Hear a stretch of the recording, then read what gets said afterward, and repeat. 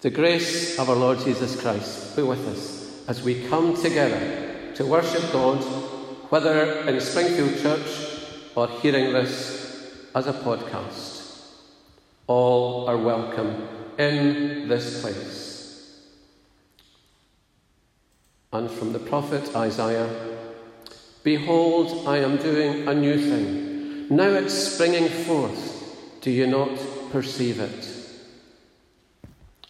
First hymn, which I'm afraid is only for listening, we're going to have the words so we can reflect on the words of the hymn.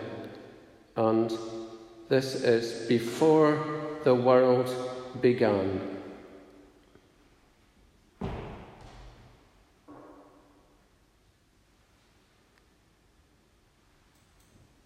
Hopefully.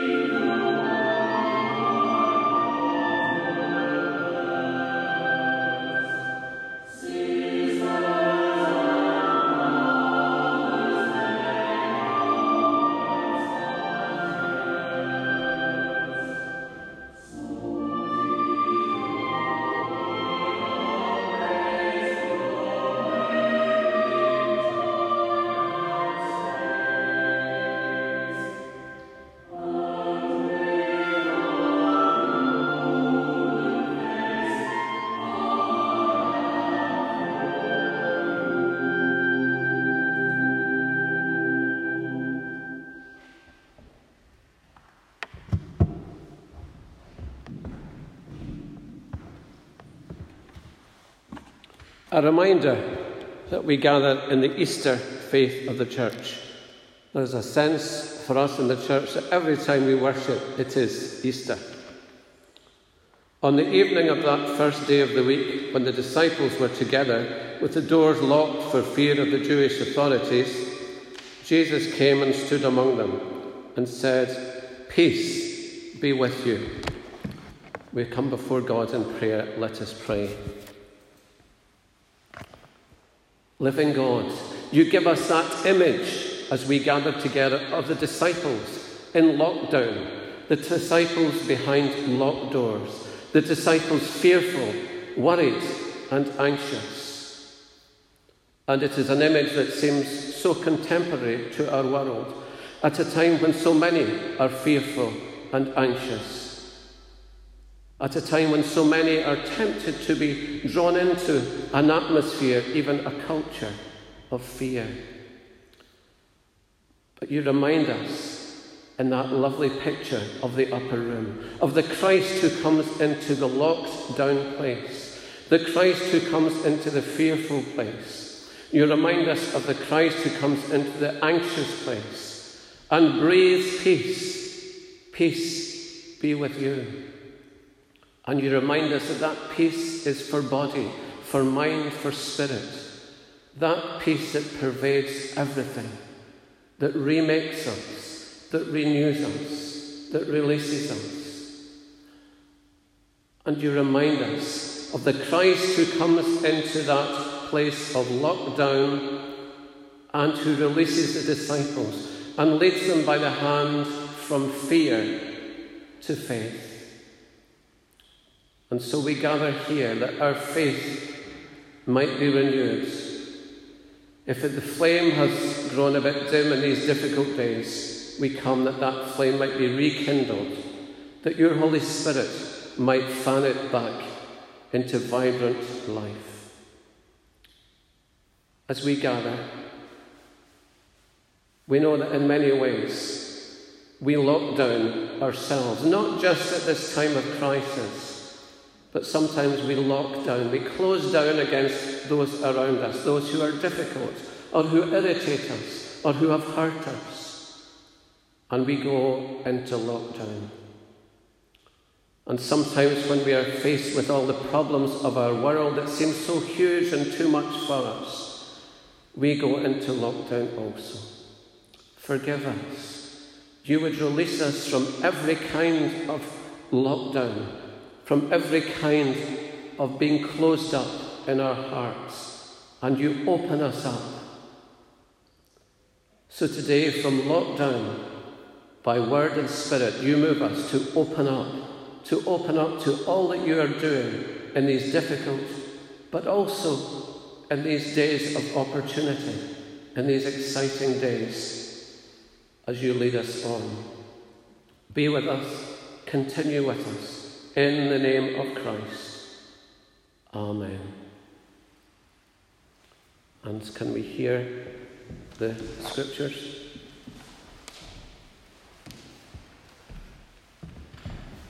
The first reading is from the Epistle to the Hebrews, chapter 12, verses 1 to 3.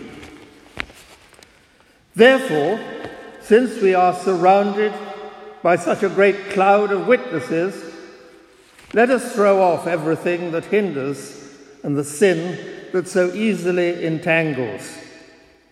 And let us run with perseverance the race marked out for us, fixing our eyes on Jesus, the pioneer and perfecter of faith. For the joy set before him, he endured the cross, scorning its shame, and sat down at the right hand of the throne of God. Consider him who endured such opposition from sinners, so that you will not grow weary and lose heart. The second reading is from the book of Matthew, chapter 14, verses 22 to 36. Jesus walks on the water. Immediately, Jesus made the disciples get into the boat and go on ahead of him to the other side, while he dismissed the crowd. After he had dismissed them, he went up on a mountainside by himself to pray. Later that night, he was there alone, and the boat was already a considerable distance from the land, buffeted by the waves because the wind was against it. Shortly before dawn, Jesus went out to them, walking on the lake. When the disciples saw him walking on the lake, they were terrified. "It's a ghost," they said, and cried out in fear. But Jesus, immediately said to them, "Take courage, it is I. Don't be afraid." "Lord, if it's you," Peter replied, "tell me to come to you on the water." "Come," he said. Then Peter got down out of the boat, walked on the water, and came towards Jesus. When he saw the wind, he was afraid, and beginning to sink, cried out, "Lord, save me!" Immediately, Jesus reached out his hand and caught him. "You of little faith," he said, why did you doubt?" And when they climbed into the boat, the wind died down. Then those who were in the boat worshipped him, saying, "Truly, you are the Son of God." When they had crossed over, they landed in Gennesaret. And when the men of that place recognized Jesus, they sent word to all the surrounding country. People brought all their sick to him and begged him to let the sick just touch the edge of his cloak. And all who touched were healed. Amen. Thank you, Simon. And may the word of God be a blessing to all of us. Another hymn to listen to. Be still, for the presence of the Lord, the Holy One, is here.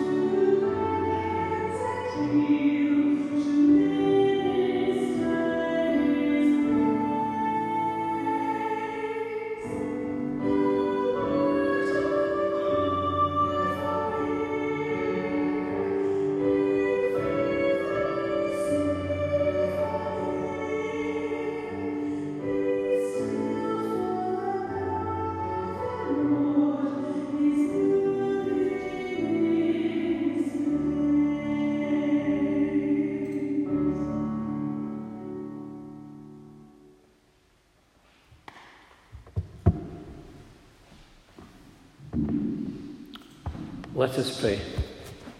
The living God, speak to us the word we need to hear, even and especially at this time. In the name of Christ, amen. Well, I'm just looking around me.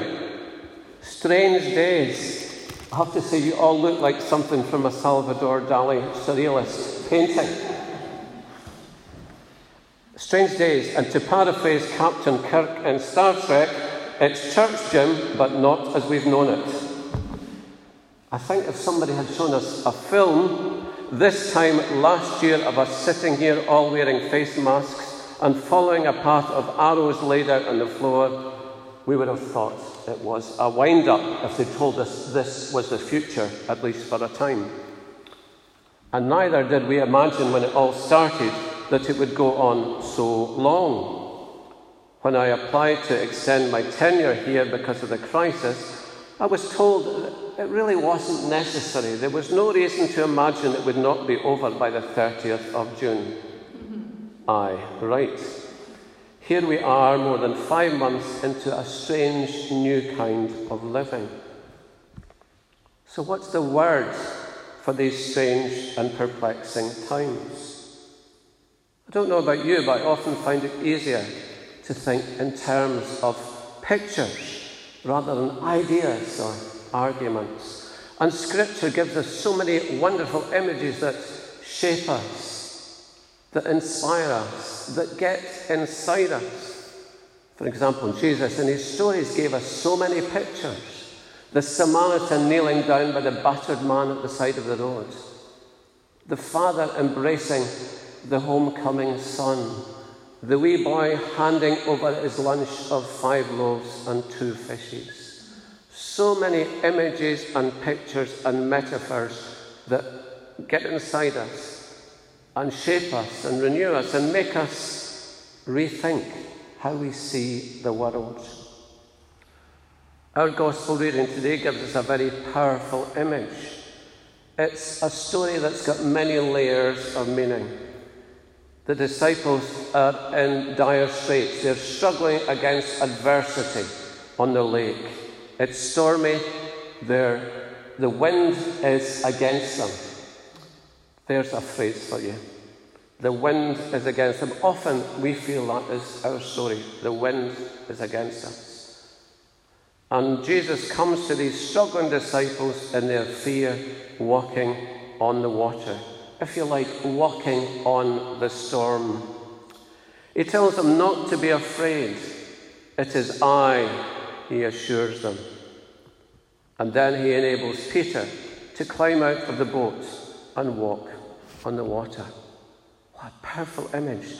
Peter does fine as long as he keeps his eyes on the Master, as long as he keeps his eyes on Christ. But when he shifts his focus to the depths of turbulent sea beneath his feet, he starts sinking.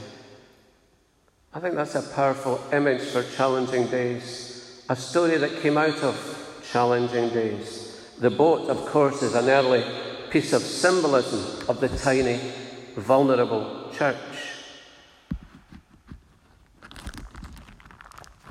Often tossed around on a stormy, frightening sea, as in our reading, for the wind was against them. It's a story that was loved in the days of struggle, of persecution, right at the beginning of the church. People huddled together in the catacombs of Rome or behind locked doors in various hiding places across the Roman Empire. The very understandable temptation for those Christians would have been to use, or rather to misuse, the church as a hideaway, an escape route from a scary world. Maybe that's a temptation for the church in every age. Well, in these days when church buildings have been closed, we have been forced out of the boat, if you like. And maybe you could say that we've been learning in a way to walk on water. We've been learning new ways that can seem at times quite difficult, challenging, perhaps even threatening. I had a lovely story from one of my colleagues in a large town parish church. He simply made it known in his newsletter and his podcast or whatever that at certain times during the week he would be there sitting outside in the church gardens, outside the church building that was closed still. He tells me that many people just passed by and stopped to speak to him, and he had amazing conversations. Coronavirus has been a terrible thing. But maybe the church being pushed out of the boat, out of the building, having to learn to walk on water has been a good thing in many ways. So many congregations have drawn closer to their parishes through reaching out in new and innovative ways. No longer could we say, well, this is the way we've always done it, and this is the only way we're going to do it. We've had to learn new ways. And that's true of ourselves. So that image of learning to walk on the water is a descriptive one. At the beginning of it was a big question. How can we stay together as the church when the building is closed? But somebody said early on, the building's closed, the church is open. I think we've been brought back to a truer grasp of who we are as the church in these days. And that's something you need to carry with you into the vacancy. Christ's word to the disciples was simple. Do not fear. I don't know if you agree with me, but I think one of the real dangers of these days has been of producing a culture of fear.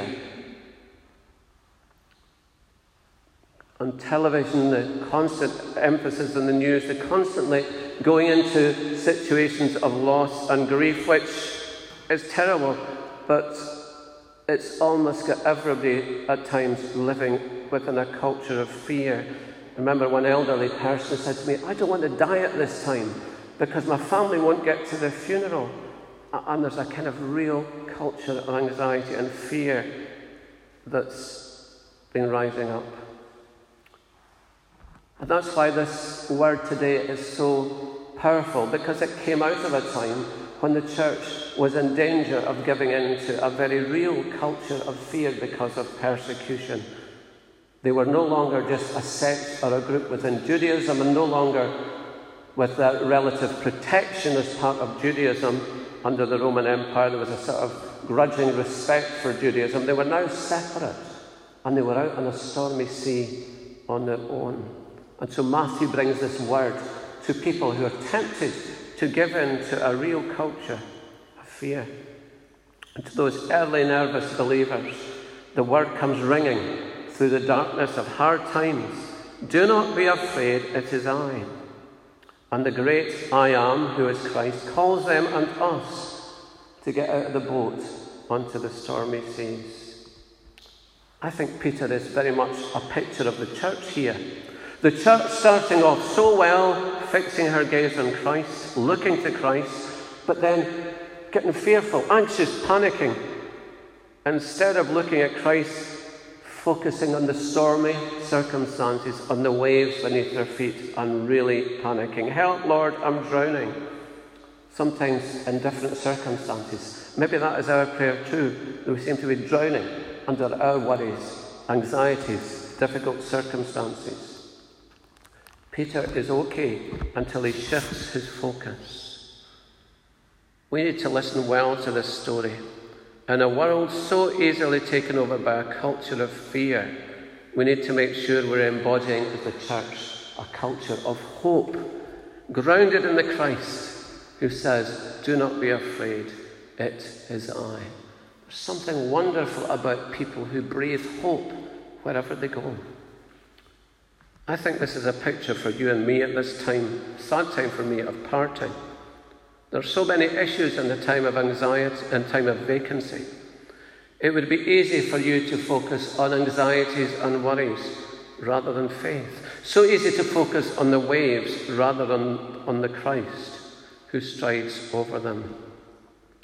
Keep your eyes fixed on Christ. As we read in our epistle, since we are surrounded by so great a cloud of witnesses, let us lay aside every weight and the sin that clings so closely. Let us run with perseverance the race set before us, looking to Jesus, the pioneer and perfecter of our faith. Looking to Jesus. A simple word. Keep your eyes on the Master. And I suppose in a strange way I'll be like Peter. I'll be leaving the boat, which is seek, yes, leaving behind my identity as a parish minister. And some retired ministers tell me that's quite a hard thing to come to terms with. And finding a new role, a new purpose. It'll be strange being a member of somebody else's church, of another minister's church, and forging, if you like, a different identity. And I too will be learning to walk on water. You too will have questions to ask about your identity as the church, about what are your central purposes, priorities for you, for me. The days after the 31st August will be a challenge, but surely an exciting challenge for you and for me. And for you and for me, the word is the same. Step onto the waves of the future in faith. Hear the word of the Christ, who says, "Do not be afraid, it is I." May you all know the presence of Christ, and especially so in stormy times when the wind is against you. In the name of Christ. Amen. We're going to have a piece of music now. Time to reflect on these thoughts from Scripture.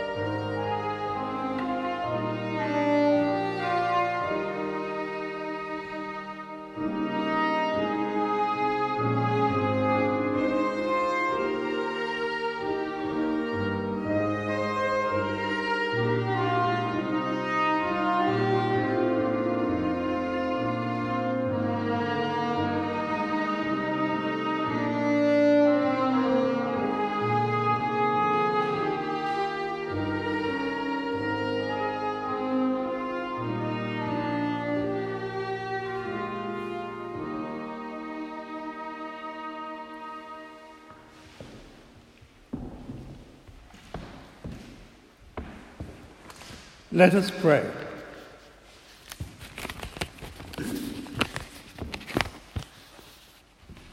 Loving Father, your gifts to us are continually renewed. You are the well of all our strength. We praise you as we return to a familiar pattern of worship. The world has changed since we last met together, and we pray for those whose lives have also been changed. We pray for those throughout the world whose health has been damaged by the new coronavirus, and for those who suddenly find themselves grieving for those on whom they depended and for those they loved. We pray for those whose employment has disappeared and who must now seek new ways to support themselves and their families. We pray for those whose exam results have been cast into doubt and whose future and careers have been threatened. We pray for those in Beirut who must cope with a new catastrophe as well as a new disease, and for those in Mauritius whose beautiful island has been threatened by the greed and negligence of unaccountable strangers. And we continue to pray for those whose misfortunes have been almost forgotten, victims of war and revolution, as well as famine and global warming.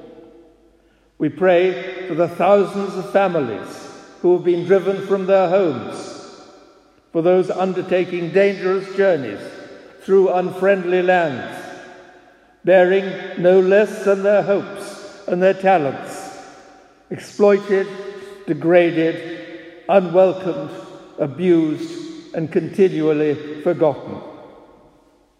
And we pray for those working to bring peace and justice to the world, those in positions of power in politics and in the media who work for the improvement of society rather than narrow political or financial gain. And we pray for the thousands who look after us, often without recognition or proper reward.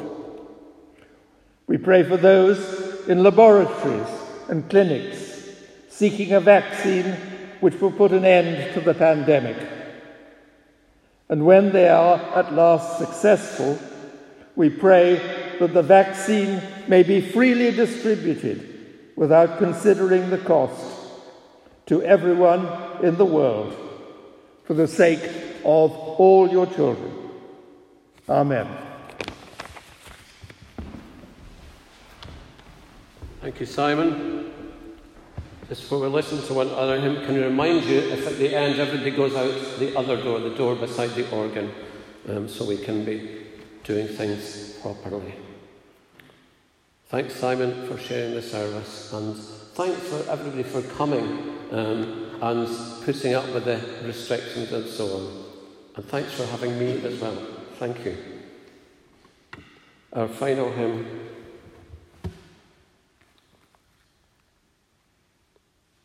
Lord of all hopefulness, Lord of all joy.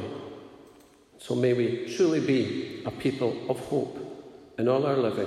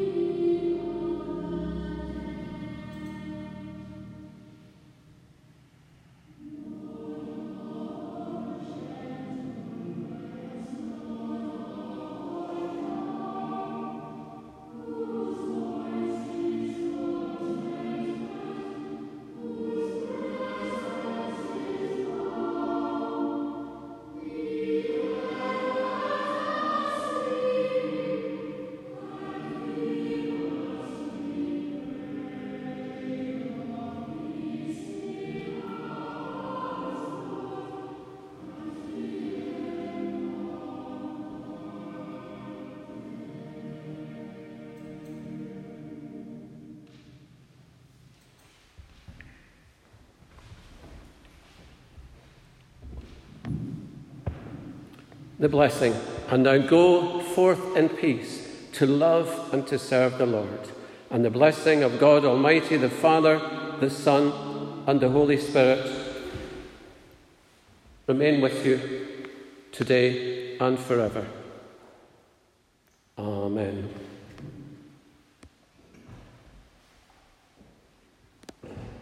Let's just sit for a moment as we listen to the music, and then when I go, you might like to follow.